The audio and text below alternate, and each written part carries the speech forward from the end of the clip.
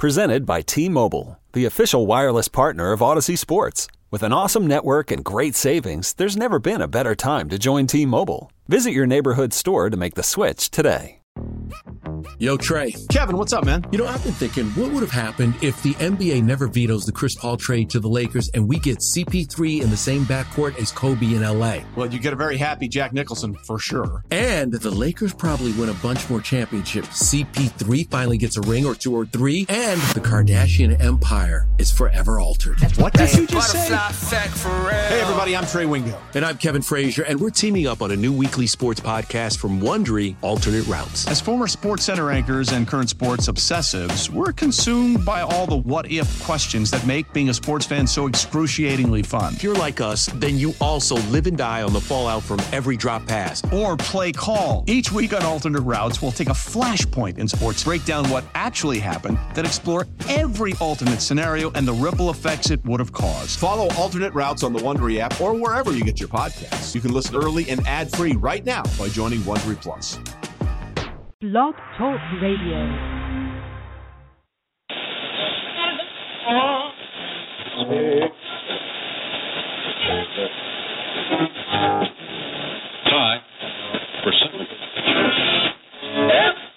Hi, I'm Ryan Tannehill, quarterback for the Miami Dolphins, and I represent the Phinsider with the PH. It's Wednesday night, and that means another edition of Phinsider Radio. Hello, everyone. My name is Keith. I'll be your host for the next hour or so. I'm actually co-hostless at this moment, so I'm going to be taking your calls up until about 8:15 Eastern time. At that point, we're going to have a guest call-in, actually, Dan LeBoy from Buffalo Rumblings. I hope I pronounced his last name right. And if I didn't, it's Kevin's fault because he made it look like that's how his last name is pronounced. So Dan will be calling in around 8:15. We'll go ahead and talk about Sunday's matchup with the Bills.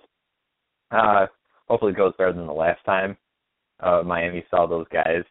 It seems like the Bills always get their game up for the Dolphins, especially up in upstate New York. So, I don't know, tough task.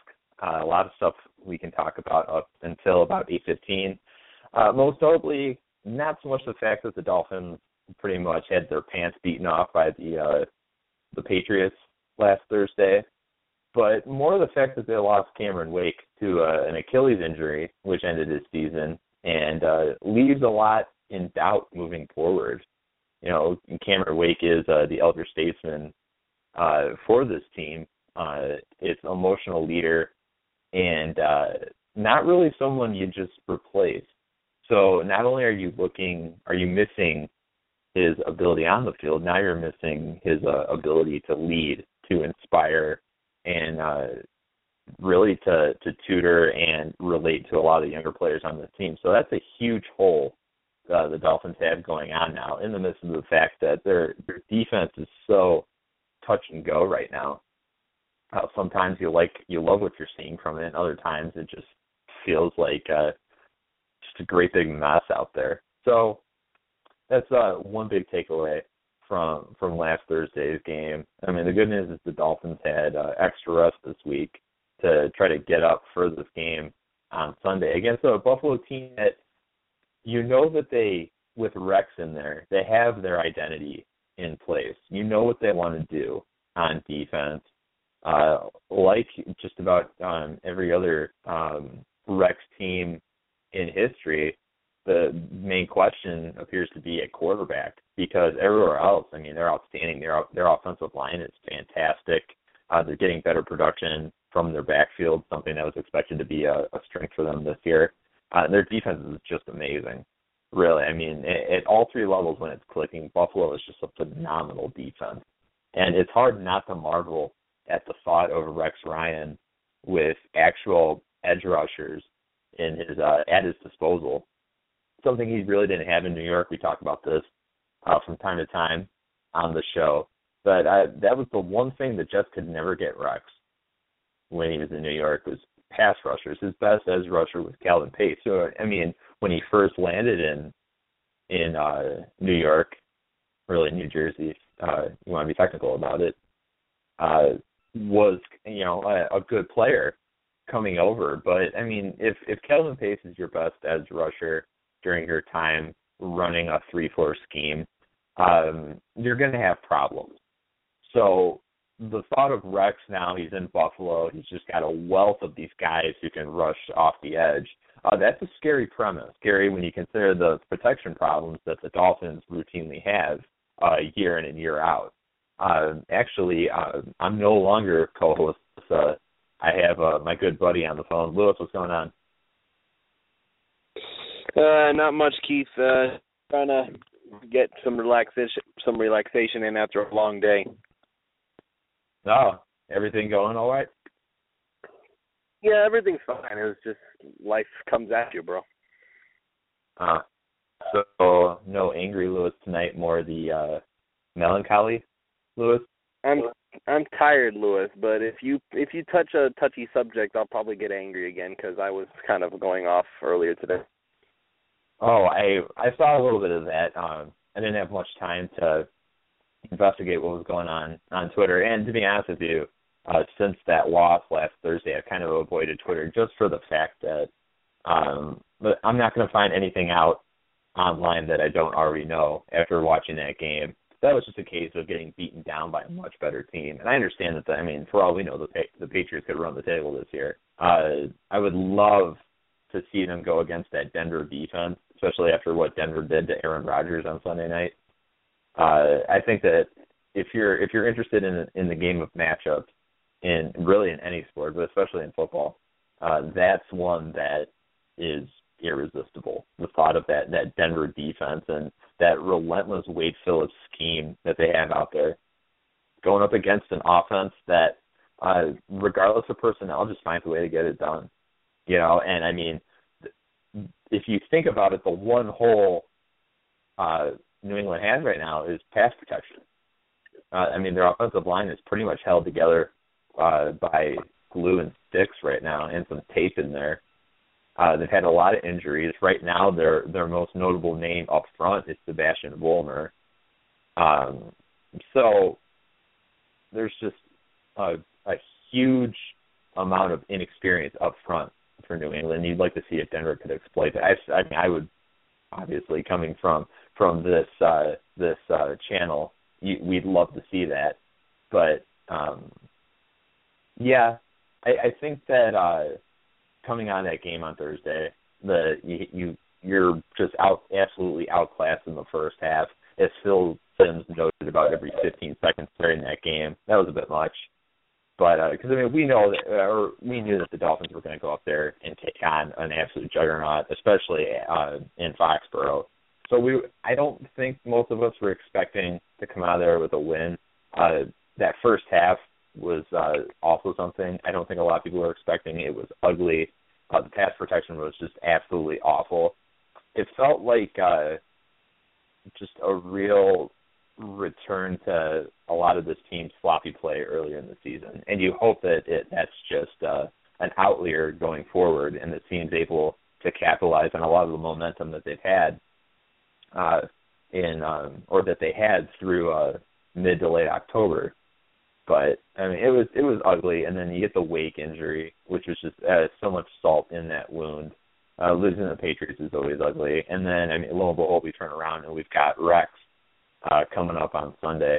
Do you have any expectations going into this matchup against Buffalo? Anything you're looking for? Are you just hoping that we don't get a repeat of what happened in September?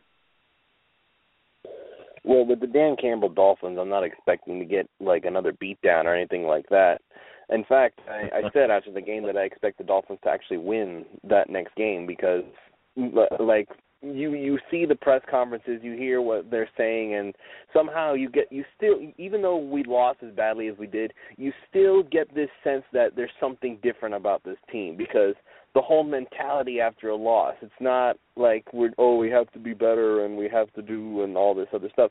They said stuff like that, but they also brought up how Dan Campbell told them, I hope you got the bitter taste in your mouth because I want you to never have to taste it again. And that's the kind of stuff that Joe Philbin never would have said. He would have been all about execution and all three phases and all that nice stuff. And Campbell actually did bring up the three phases, so I kind of lost it for a moment there. But that was just that was a Philbinism that I wish he hadn't said. But I can't do anything about that. That's not a big deal in the long run. Dan Campbell's Dolphins are still physical. It's just that New England can, like, seriously, who's going to be able to stop New England? I'm actually worried this year that they're going to wind up going all the way and take down what Mercury Morris is constantly so proud of and reminding us all the time of what they were able to accomplish. And I didn't expect the Dolphins to win. I expected them to compete a little more, but I didn't expect them to win by any means. They took away Tannehill's running game, and as a result, it wound up becoming, once again, the one-dimensional football team that has been struggling with every single team that ran into. If they had been able to have a running game, I fully expected the Dolphins to compete wholeheartedly and make sure that it was a fight all the way through. And even though they scored like 36 points, you never got this idea that the Dolphins' defense was just horrible. I believe there was one stretch where they got like 4 straight 3-and-outs or something like that, and they made Brady look pretty bad at times. It's just that over the course of the game, they ran out of gas because the offense couldn't move, and so they wind up scoring 36 points.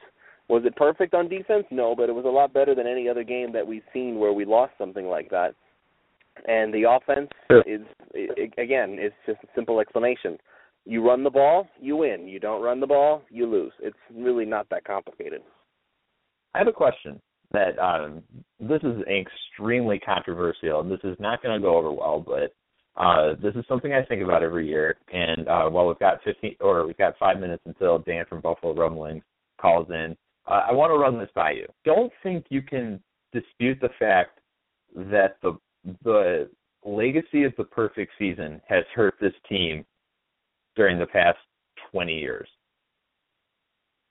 Do you think that it's almost necessary for that record to go so this franchise can just finally move on? Or do you think, or do you hold the 72 perfect season in such high regard that you can't even fathom? I understand you don't want to bequeath that honor to the New England Patriots. That's the last team you want to hand it over to. But I've always thought, especially over the last 10 years, and I'll make the case that probably since Don Shula retired after the 95 season, that it's really killed these guys, aside from the fact that Jimmy Johnson came in and just wanted to run the ball too. But do you think it hurts to the point where it can go away and maybe it'll be a good thing? If I believed in superstition, I'd say yeah, but I personally take it as a matter of pride, and the fact that the Dolphins are the only team that's done it, it's pretty much the only good thing they have left. And could you imagine could you imagine what it would be like if New England or any other team for that matter managed to go undefeated and beat the Dolphins record and become the second team to ever do it? Suddenly, the 1972 Dolphins are no longer even relevant. We're all going to be talking about the awesomeness of whatever new team, and now there's literally nothing for anybody to talk about that's positive for the Dolphins. Did they still do it? Oh, yeah, sure, they did. But nobody's going to care anymore because they're not the only ones who have done it. So I would love to be able to keep it, and I don't believe in that sort of superstition that we have to let the 1972 Dolphins record go in order for the team to be good again. Because, I mean, let's be honest for a minute. What difference does it make whether the Dolphins did something 40 years ago to do it now? Stephen Ross was not there. Tannenbaum was not there. None of the players were there who are there now were there then. So at this point, it's really irrelevant what 1972 was, except for the Dolphins' legacy. So that's if true, anything, but at the same time, all of those players are still very much associated with the team. You mentioned Mercury Morris. Sonka's in there too. Nick Bonacani still. Bob Greasy is a part of the radio team for those guys. And I mean, you'd be hard pressed to listen to a Dolphins home game broadcast without hearing about the perfect season coming up. And I don't think it would. I said earlier, if it went away, it wouldn't go away. Sure, 19-0 trumps 17-0, It wouldn't go away in record, but it would go away in spirit. Done. Well, yeah. I mean, I can't dispute that. But that would be like people saying that it's not a big deal that Roger Maris hit 61 home runs.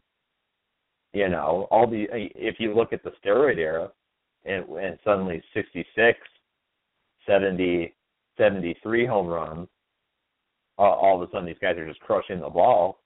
Did that minimize what Roger Maris did? For some people at first, I mean, not to be a jerk, but if they're an idiot. Because, I mean, doing that, hitting the ball out of the park 61 times when Maris did it, it really, in my opinion, still a huge deal. No one else, you know, you had Babe Ruth was the guy whose record he broke. And, I mean, like, there's just very few players out there. I mean, you've seen a lot of Babe Ruth. The records get broken. I don't think people have forgotten about him. And he played in a completely different era. I think you'd be surprised. I understand what you're saying about this.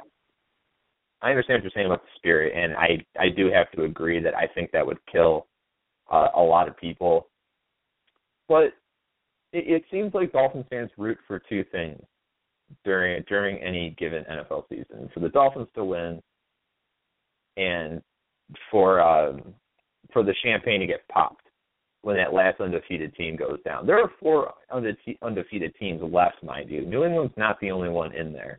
We'll go ahead and hold this conversation because I believe that we've got our guest caller for the night. This would be Dan from Buffalo Rumblings. Dan, is that you? Yep, that's me. Hi. How's it going? Well, so far so good as far as the Bills are considered.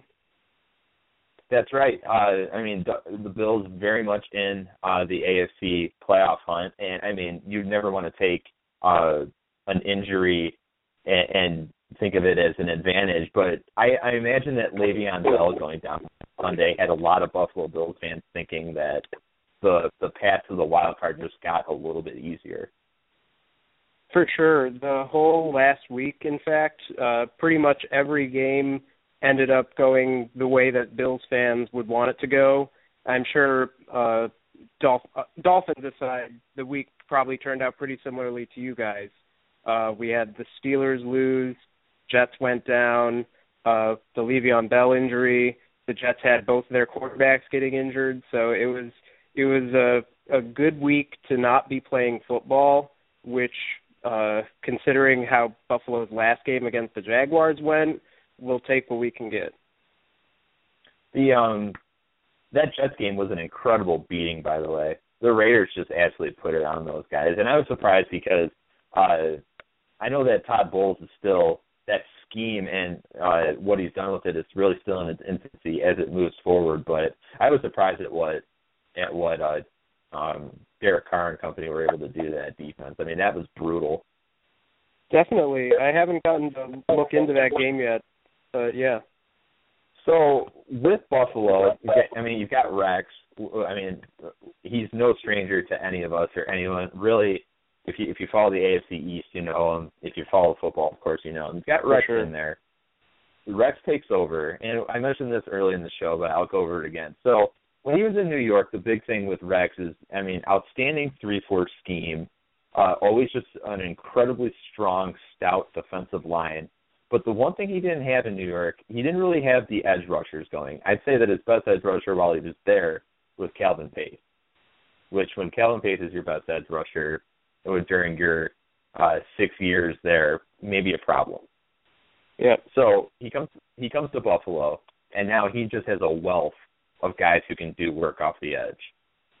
So, I mean, when he came in, what were you thinking when Rex was hired, knowing that the personnel that you have in Buffalo?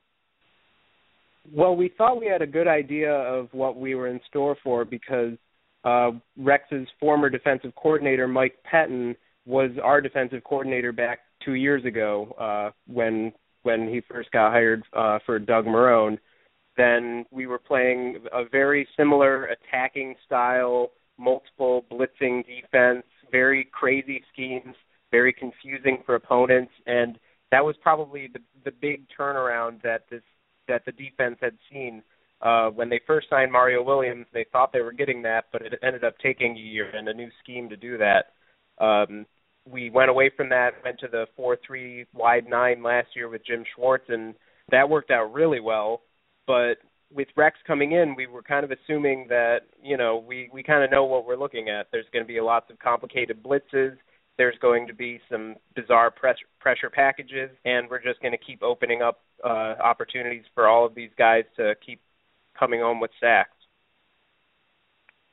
Yeah, the one thing about Rex's defense is, I didn't mean to cut you off. I was just going to note that for a guy who has so much bravado, and I mean, it has kind of I don't know if you want to say the bully mentality, but, just a guy who can throw his weight around, very cocksure in what he does. His schemes are incredibly intelligent. I mean, a lot of, like you mentioned, confusion is the perfect word when you talk about a Rex Ryan scheme. And for all you know, that pressure could be coming from everywhere, or it could be just coming from one side of the line. Yeah, that's right. Looking at Rex's past defenses, the overload blitzes, the safety blitzes, even when he's not blitzing and he's, just throwing 3 guys at you, but they're coming from all over the field. And that's something that we were kind of looking forward to. I say we were because so far in the season, we haven't really had that same look to this defense. And it's actually something that the players have been commenting on in the last couple of weeks when they noticed kind of a lack of success. Statistically, the team isn't performing as well as it has, and a lot of it can kind of be pinned down to that Rex isn't blitzing as much as being less creative. He might be more complicated on the specific calls, but we don't have that information. All we can do is look at the film and see that he's generally kind of sitting back and letting offenses attack him, and then he responds to it. And I think that that's kind of held the Bills' defense back a little bit compared to what it had done last year. Is it fair to say that this team's biggest issue right now is the quarterback position? Not now, because Tyrod Taylor looks like he's healthy, and if Tyrod Taylor's healthy, then we can live with that, and him as quarterback, we can live with it. He's very inexperienced as a starting quarterback, although he's been in the league a few years.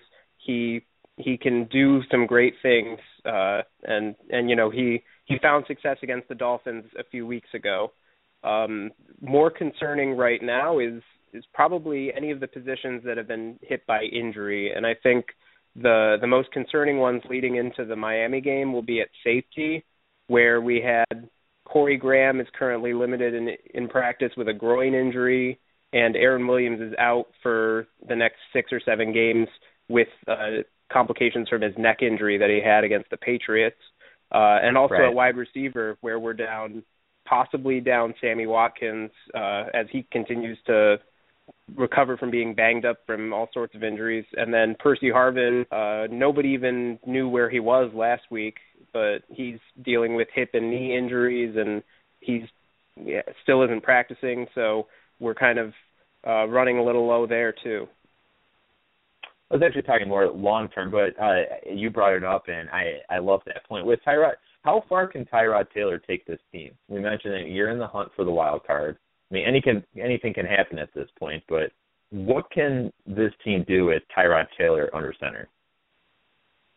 The goal heading into this season was with the quarterbacks the Bills found, E.J. Manuel, Matt Castle, Tyrod Taylor. The hope was that they would find somebody who can be average, mediocre even, just a quarterback who's just good enough to not lose you the game. And the thinking is that with LaShawn McCoy and Sammy Watkins, with the defense and the talent that the Bills have there, just average quarterback play is good enough to get them to the playoffs. And we think that Tyrod Taylor can be that guy. He has surprisingly good accuracy given his background from Virginia Tech when he kind of was throwing the ball all over the place. He's definitely a dangerous runner and dangerous in the pocket. He has struggled at times to be able to see open lanes, and some of that's because of his height. Some of that's just because he's not very great at reading the field, but he's the quarterback that you can plug it into a team and you can expect to win more games than you lose, I think. I don't know if he's able to stick around long term, and the Bills are probably going to look for extra quarterbacks in the next year anyways, but right now I think the team feels that they can win with him. So going into this game on Sunday, if you're the Bills, what are you focusing on? I mean, granted, it was a different head coach and really a different mindset the last time you saw the Dolphins in late September. You'd like to think that they've got a grittier mentality now, more pit bull mentality per their head coach. But if you're the Bills, what are you looking to take away, from the Dolphins on Sunday? I think when they're playing the Dolphins offense, the Bills need to be focusing more on stopping Jarvis Landry. He definitely picked apart the middle of the field in the first match, and I think that if the play calling had been better from the Dolphins back then, they probably would have been kind of just scoring at will. Maybe not to that extent, but I think that Landry showed that he was a real weapon against the Bills. Our nickel cornerback, Nickel Roby, has not had the best season in this scheme, and I think that the team needs to do a bit more to stop him. And same with that same mentality of stopping things in the middle of the field. I think they need to try to bottle up Lamar Miller if they can. We'll kind of see if Laser is going to actually use Miller again. I know that since Campbell took over, you guys started committing more to the run, and obviously that was working out for them. But if the Dolphins keep committing to Lamar Miller, then the Bills have to be able to stop him, because once the Dolphins' offense gets into rhythm, I think that's where Ryan Tannehill kind of finds his strength, is being able to just play with good timing and complete passes. When the Bills have the ball, I think it's going to come down to establishing a running game. They finally have LaShawn McCoy and Carlos Williams healthy, and we're talking fully healthy, not just playing in games. And I think that if they can continue to run the ball, get 100 yards or 120 yards, that'll make a big difference. Yeah, the Dolphins actually just started using the run game again after earlier this season, when it was, I own Lamar Miller on my fantasy team, and I mean, there's no point to even use him. The commitment to the run was absolutely non-existent in Miami. I'm not really sure why. I find that one-dimensional football doesn't usually work out. But generally. With Campbell in there, there's a renewed commitment to the run game, and Lamar for the most part has looked really good. And this is definitely a scheme that fits what he wants to do. He's a classic one-cut runner, and in the zone blocking scheme that they've got going on, it definitely fits. Another question I want to ask is, what is Buffalo's greatest strength right now, you think? Really midway through the season, we knew that the defense was going to be good, but is there something that jumps out at you is just a real cornerstone for this team right now? I think the biggest strength that the Bills have is on their outside cornerbacks, where they have Stephon Gilmore and Ronald Darby, who've both been playing tremendous this season. I think Darby has something like 14 passes defended this year, and Gilmore has just been shutting down most of the number one receivers that he's up against.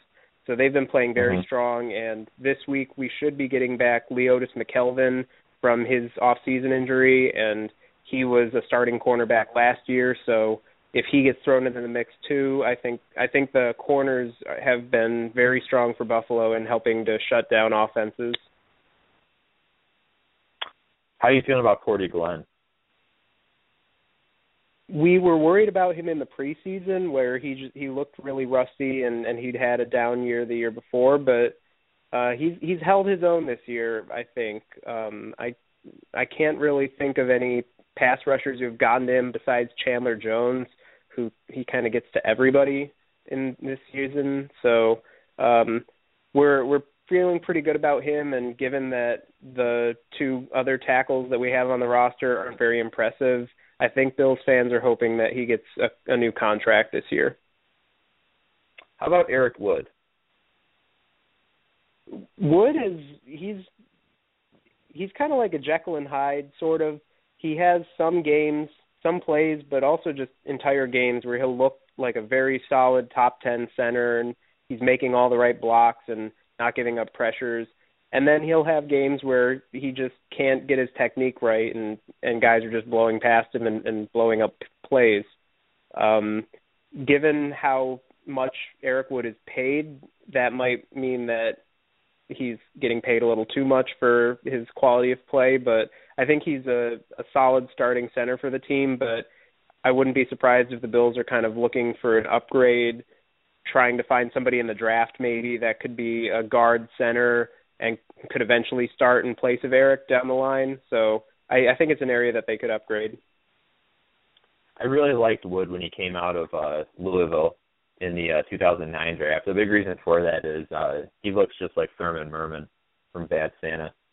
So yeah, he has one of the most iconic Bills in terms of look. Like, you'll always recognize him when you see him around in pictures. And he's a hilarious guy. We were just talking today actually about the time that the Bills accidentally listed him on the injury report, and his injury was Wood. So we got a laugh out of that. Yeah, he also had one of the gnarliest injuries I've seen in the past 5 years or so. That broken leg. Yeah. Yeah, unfortunately, which is too bad, because like I said, I was a big fan of his when he came out of Louisville 6 years ago. Lewis, is there anything you want to ask our friend Dan? Not really. You pretty much did a good job, Keith. Honestly, the only thing I would say to Dan, though, is that I don't think that Jarvis Landry is really the main focus that you guys need to have. If it were me, and this is just me speaking out loud and knowing what the team's weaknesses are, is that if I were the Buffalo Bills, I would put most of my resources towards just stopping the run and trying to make the Dolphins one-dimensional, because as we've shown in the past, and pretty much every game that we've played, whenever the Dolphins become one-dimensional, they become a horrible team, and that would pretty much guarantee you winning. We call that doing the filled-in around here. So yeah, pretty hopefully much. The Dolphins aren't. Yeah. Hopefully the Dolphins I definitely noticed that. Yeah, doing the filled-in on Sunday. We hope to not see that. I'll just put you on the spot here. Do the Buffalo Bills take up one of those wild card playoff spots? I'll go as far as say it'll be somebody from the AFC East. I don't know if it'll be Buffalo. I think they have a shot, but it could also be the Jets or the Dolphins. I just think that we're going to see somebody from the AFC East getting a wild card spot. That's as far as I'll go. Yeah, and that's who have to trot on the thought of the Dolphins making it right now. I think these guys really burned themselves early in the season with a lot of the inner goings on or lack thereof, and all the problems that they were having. I like Dan Campbell. I love the mentality he's brought to this team. I think it was necessary, and it just kind of makes me want to kick myself and kick this team for not making a change sooner, when we've suspected all along that it was really coming from the head coach and his inability to adapt and whatnot. And I don't know what Joe Philbin's doing right now. I assume at some point he's going to go back to making Aaron Rodgers lunch and washing his car for him like he was doing before. I always complain about this every week, and I'm going to do it again this week. Just the fact that he was hired based on the fact that he was preparing the Packers offense. Yeah, I'm sure that Joe Philbin is sending Aaron Rodgers Christmas cards every year thanking him for the millions of dollars he got to make because of that. Oh, yeah, whatever. Doing his dry cleaning, whatever it is. I know that's harsh, and I'm half joking. I don't have any real ill will here, but I mean the fact of the matter is it was never a good matchup between between Philbin and the Dolphins, and a lot of us suspected that before he was hired, and then pretty much watched it unfold over the course of 3 years. So is there anything you want to ask me, or is there anything else that you want to mention about Buffalo that I haven't already touched upon? One thing I've got to ask is the newer uniforms. Since you guys got away from a lot of that garish stuff you were wearing in the early 2000s, home run. I mean, I have to say that I've never been a fan of Buffalo. But I have to say that when you guys made your uniforms a little more classic looking, that was outstanding.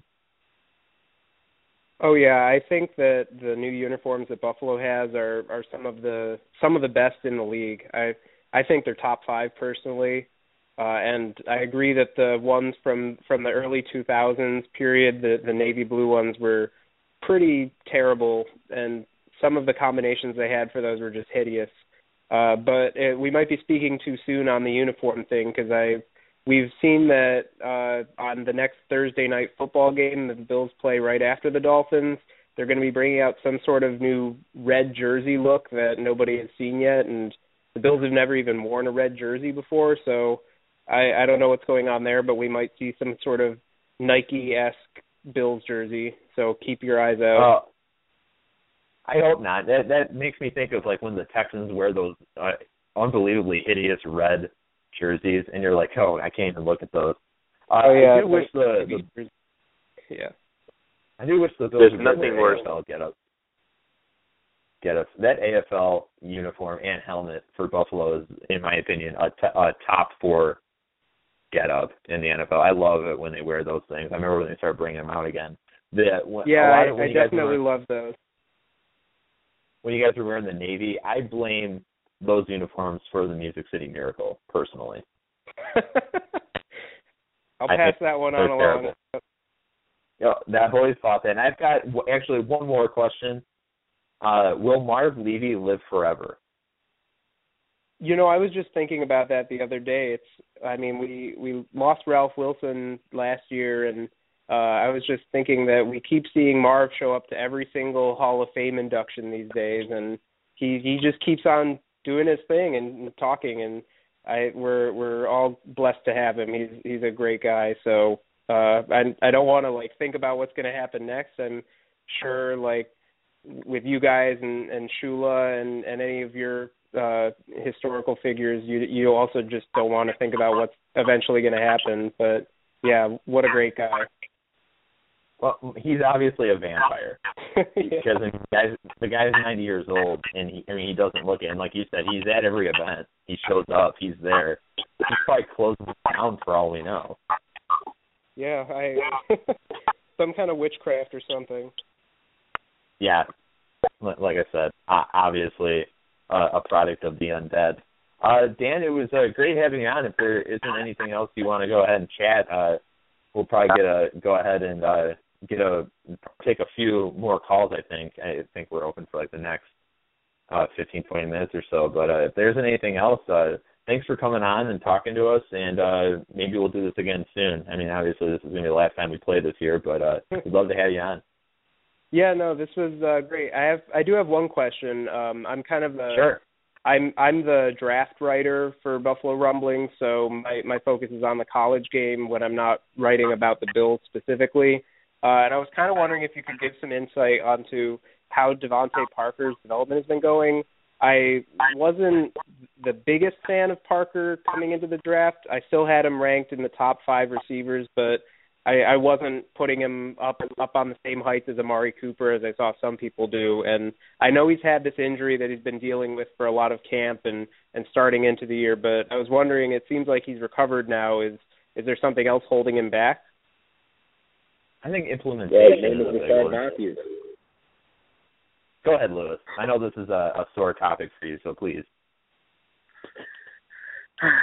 The only thing that's stopping Devontae Parker from getting on the field is the fact that the receivers that are already on the field are already producing. It's not like Parker is behind a bunch of guys who are just bad and they're not doing well. Parker the consistency has been the main thing that the coaches have been talking about, and people who were hoping that Dan Campbell would come in and let Parker play are disappointed because Campbell is still saying the same thing, is that Parker's consistency is off. And this is something that people need to realize, and I wish they would. Devontae Parker is playing catch-up. He did not get to play in training camp. He did not get to go through all the drills and all the NFL, getting used to the NFL speed and all that stuff that they got to do during training camp. So he's currently doing what he can with limited practice time He's doing what he can with limited drills, limited physicality, limited all this stuff. But they can't expect Parker to come in there and just start bawling like it's no big deal. Parker can play. I'm sure that he's going to be a very big part of this offense next season. However, right now what we have with the Dolphins, you got Rashard Matthews, Jarvis Landry, Kenny Stills, and all these guys, they're not doing bad. They're doing actually pretty well. Kenny Stills is taking the top off of defenses, so when Tannehill does have a little time to throw the football and can get throwing open deep, Stills has shown that he can get that ball. They just need to try it more, and I think it would work, but that's up to the offensive coordinator to decide to make that call. You got Rashard Matthews and Jarvis Landry, who are essentially carbon copies of each other. Jarvis Landry is just more elusive than Rashard Matthews, but they're both sticky fingers. They know how to run their routes. They're very reliable. They're somebody who Tannehill counts on, and so you have your top three receivers right there, and then you have Greg Jennings, who's a veteran, and he was there in training camp. So Parker can play. I'm sure next year he's going to be a huge part of the offense, but this year he still has a lot of NFL learning to do. Actually, I want to turn this question around a little bit, because you mentioned Parker. The reason, actually, what made me think of this is the previous draft, you guys moving up for Sammy Watkins. Was it worth it? I think so. I think after how the injuries have been going this year, you're going to hear from a lot of Bills fans that they're not happy about it. But last year, Watkins came in, and from day one, he was the Bills' number one receiver. He was just barely away from getting 1,000 yards in his rookie season, which is something you hardly ever see. And I know that last year's rookie class was kind of special, but you can tell when you watch Watkins on tape, he just has a tremendous release off the line. He has sticky fingers. He's elusive after the catch. He really is just a complete receiver, and it's disappointing that he's gotten hit with some kind of not cheap shots, but he's just had some kind of really unlucky injuries that have held him back. And he's only missed like 2 games this season, but he's been dinged up here and there during the games, and that combined with the quarterback change that we had where Taylor wasn't even starting until the first game of the season has kind of not let them get on the same page. So we're still hopeful, and I think that Watkins is still going to be a star in the league, but he's having his sophomore slump for sure. I'm just going off the top of my head, but you guys moved up from, did you have the 9th pick in that draft? Yeah, we went from 9 to 4, and it was a first round pick and a 4th round pick in the next year's draft. So the 4th round pick they got from trading another player, so it was like an extra pick. So I mean, I assume you were doing draft research that year too. Is there anyone that you would have preferred taking at number 9 overall? Not the way that I'm going to speak from how I was grading the players last year. Obviously, anybody can go look back now and say, oh, well, Odell Beckham went, 12th overall, so obviously you want him. But last year, I had Beckham graded as the 3rd receiver behind Mike Evans and behind Sammy Watkins. From the players who had gone by the 9th pick, there wasn't anybody that really stood out to me as somebody I would have rather had rather than trading up. I mean, everybody wanted Clowney. Watkins was great. Everybody liked Khalil Mack. And that's something that some people have debated about was, could we have traded up and taken Khalil Mack instead of Watkins, and will we be better off for that? Mike Evans went before the Bills would have picked. Aaron Donald, who the Bills didn't need him, but I thought he was a tremendous talent. He went before the Bills would have picked. So what we were kind of looking at was maybe we would have gotten Eric Ebron, who's been very disappointing for the Lions, or you would have had, I don't know, Zach Martin maybe, the guard for the Cowboys. So there wasn't anybody who was kind of a slam dunk pick heading into the draft, and I think with kind of the talent level the Bills had, they made the right call to go with Sammy Watkins, even cost them their 1st rounder next year. Yeah, I was a huge Zach Martin fan out of Notre Dame. I thought he was awesome, and I mean he's proven as much. I mean that guy on the right side of the line for Dallas has just been incredible.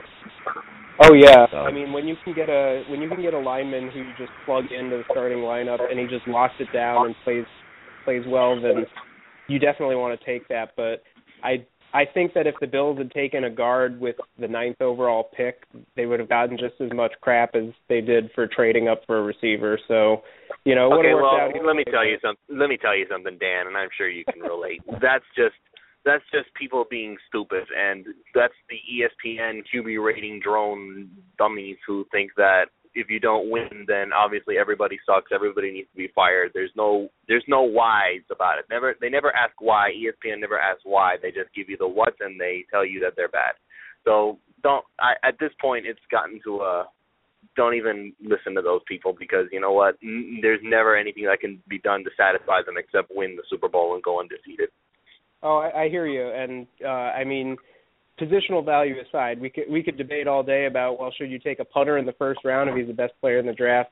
But I do think that in terms of the upgrade that they represented for the Bills' offense, the Bills before they drafted Sammy Watkins, they pretty much had no strong receivers. They had Robert Woods, who got about 600 yards in his career to that point, and then they had Stevie Johnson, who had a few good years of 1,000 yards receiving, but he just was not connecting with the team, and he kind of had limited upside. So if the Bills didn't draft Watkins and they drafted a guard, they would have had nobody to throw to. So it was a big deal leading up to the draft that they needed a really, really good receiver.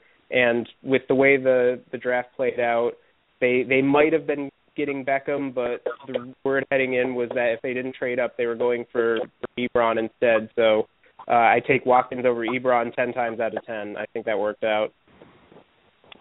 I'd say it worked out for you too. Dan, thank you very much for coming on. And like I said, I hope you can call in again. Really doesn't even have to be for Buffalo. We'd love to hear from you. Yeah, thanks. It was great talking to you guys. Let me know anytime you want to talk again. Yeah, we'll set it up. Thanks again, and good luck on Sunday. Hopefully we're not doing the fill-in. Yeah, good luck to you guys, but the Bills, I hope, will win this one. Yeah. All right. Thanks, Dan.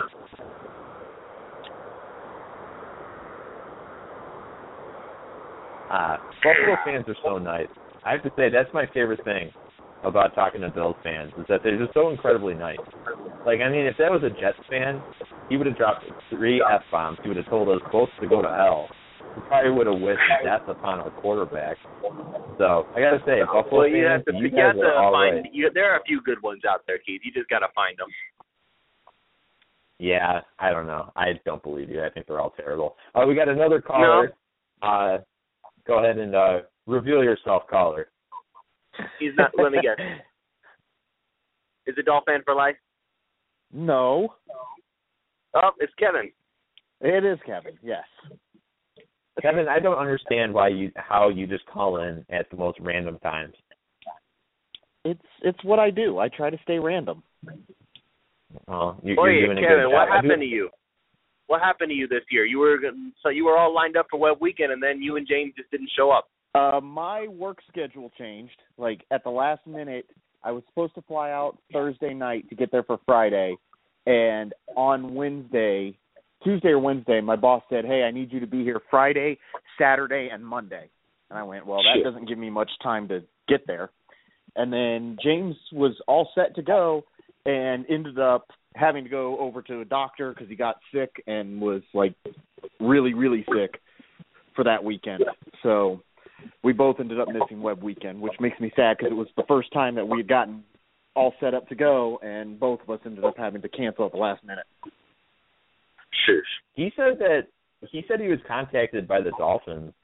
They were looking to hire him for some sort of outreach position. Yeah, he told me, and I don't know if he'll be able to line it up just because he's living so far away from Miami right now. But we'll see. We'll see what happens there. Do you feel an absence now that he's no longer in the state of Texas with you?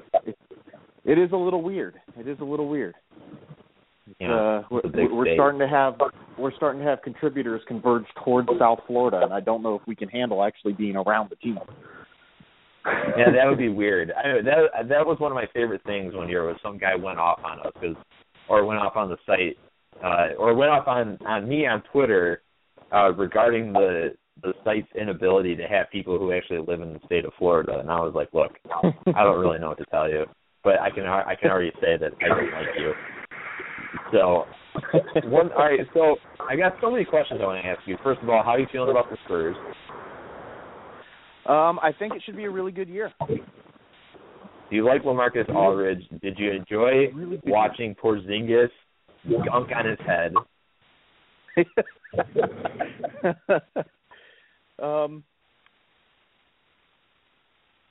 We'll just say that it's going to be a really good year. I think you guys are my pick. First. Why? How are you going to? Why? Talk about Miami Heat. Nobody. If people want to talk about the Miami Heat, they should talk about. I always call Chalmers Urkel because Chalmers looks just like Urkel. And when he got rejected last night and just went flying, when Millsap went upside the head of the Holmes there, I was like, oh damn. I was like, he may never recover from that. Like, I mean, he's had a good career, and he might become some Trivial Pursuit footnote. Who was that guy who Paul Millsap threw into the hardwood like a lawn dart? Totally brutal. Totally Urkel. And I've been saying that about him since he was at Kansas, so that's not like a making fun of the Heat thing or ever. You guys are the Spurs are my pick to win it all this year. I think that's definitely possible. I think it's very possible. Well, if that happens, I hope the Spurs take LeBron out again.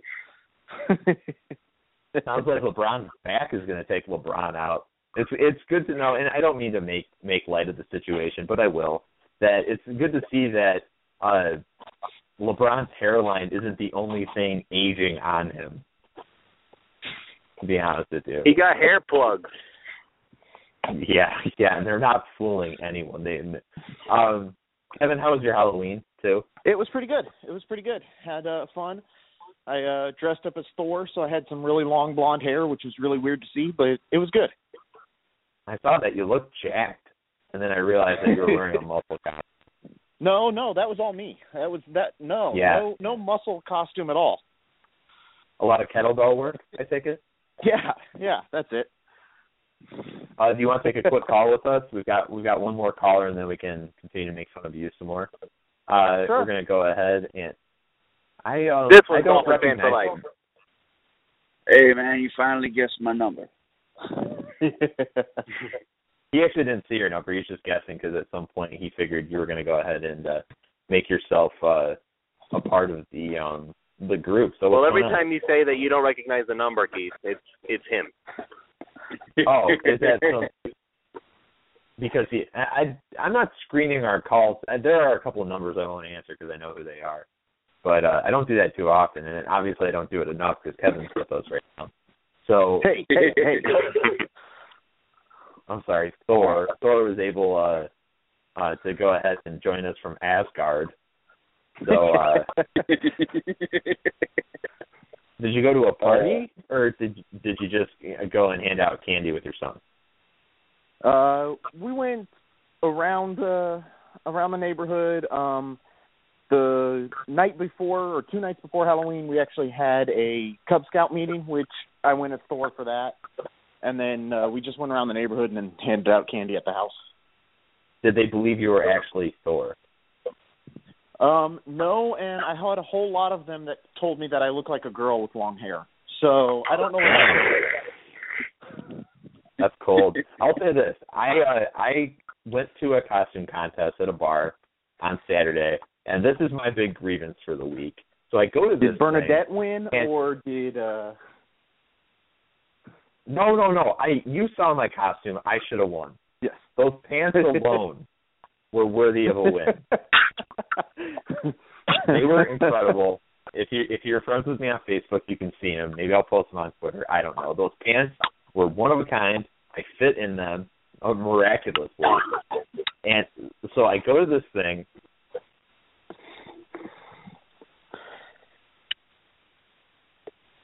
Keith? I think we lost our host. That can't be good. Oh, boy. That How really do you can't lose be good. a host? I don't know. That's interesting. Okay, so, hey, Dolphin fan for life. What do you want to talk about? Oh, well, I've just been seeing a lot of Tannehill hate lately. And, I mean, I guess... And Q Andy Lewis. I guess I could really say at least he's not RG3 or Geno Smith or Sammy Watkins or, Are you saying Sammy Watkins is a bust? I'm saying that Sammy Watkins is about to talk himself into being one. He's not really being smart about his actions, I should say. I think though that you could absolutely say the same thing about Des Bryant when the Cowboys were having to come up with a team to follow him and make sure he didn't get in trouble and all that stuff, and it worked out for Des. I mean, I would say Des is probably a pretty good receiver. He's a pretty good receiver, but he comes with a lot of baggage. I'll take that baggage. I'll take that baggage. Diva just wide costs money receivers to are the history of the babysit him. league. I mean, Chris Carter had the most baggage ever and did well. Michael Irvin, diva wide receivers are all over the place. I mean, Brandon Marshall's a diva wide receiver, but everywhere he goes, he does well for a year or two before he has to move on. I was going to say, I was like, there's definitely a short-term cap on where he behaves. So one of my friends met Michael Irvin multiple times and said he's actually a really nice guy. Chris Carter is the best hands of any receiver I've ever seen, except that also the largest eyebrows of any guy I've ever seen in my life, which were a little bit terrifying. I got to get back to my story real quick because I'm still fuming over the fact that in a costume contest, I lost to 3 blind mice, which was 2 girls who were just wearing pretty much nothing. Okay. Number 2 was some guy who was dressed as a baby, and he had like some baby mask on that was incredibly terrifying. I don't know why he played second. And then number 1 was some guy who was dressed as a Playboy bunny. And this is my complaint. Why is it that in costume contests you automatically win if you're just cross-dressing?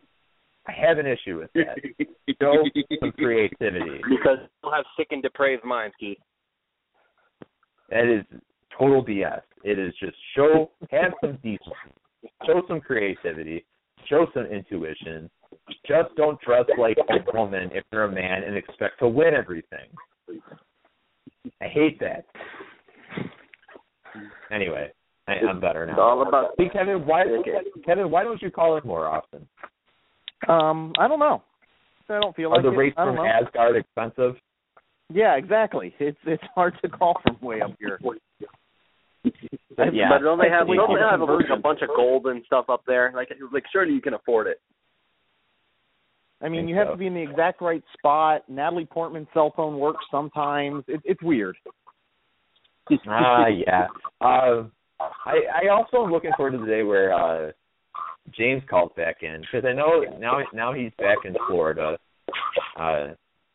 So I haven't been able to bring it up. I wasn't pulling for the Rangers, obviously, because I like the Toronto Blue Jays, but I didn't want to tell him that because he eats, sleeps, and breathes the Texas Rangers.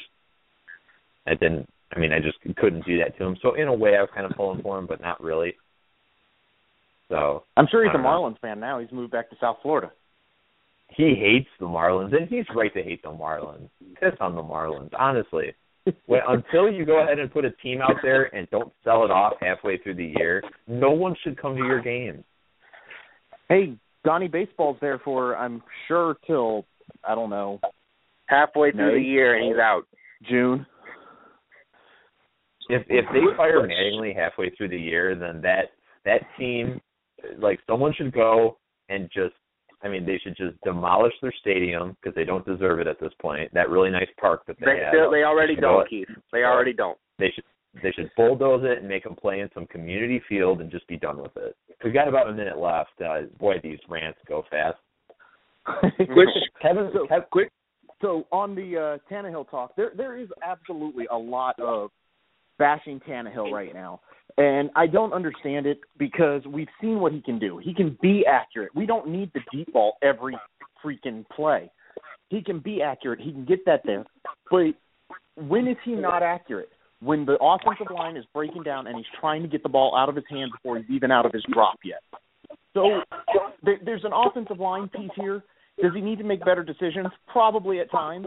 But there's also other things going on. It's not just Tannehill. Balance. That's it. That's all they need to do to win. Should we just not play the Patriots in Gillette Stadium? Should we just open up a pipeline? Should we just open a pipeline and start drafting LSU players? I mean, it worked with Jarvis Landry. They've got pretty much. Good night, everyone. Good night. Good night, I guess. Good night. Night.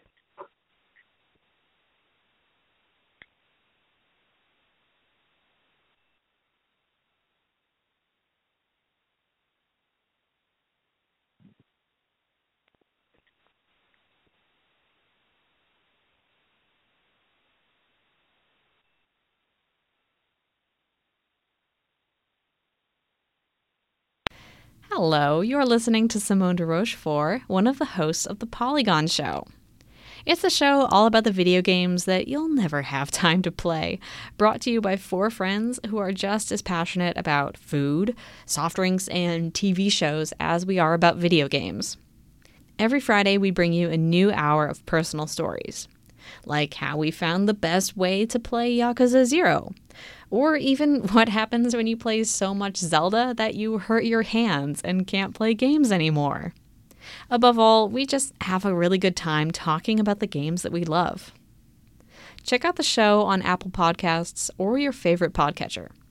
You can also find us at Polygon Show on Twitter and send a tweet to say hi. Thanks for listening.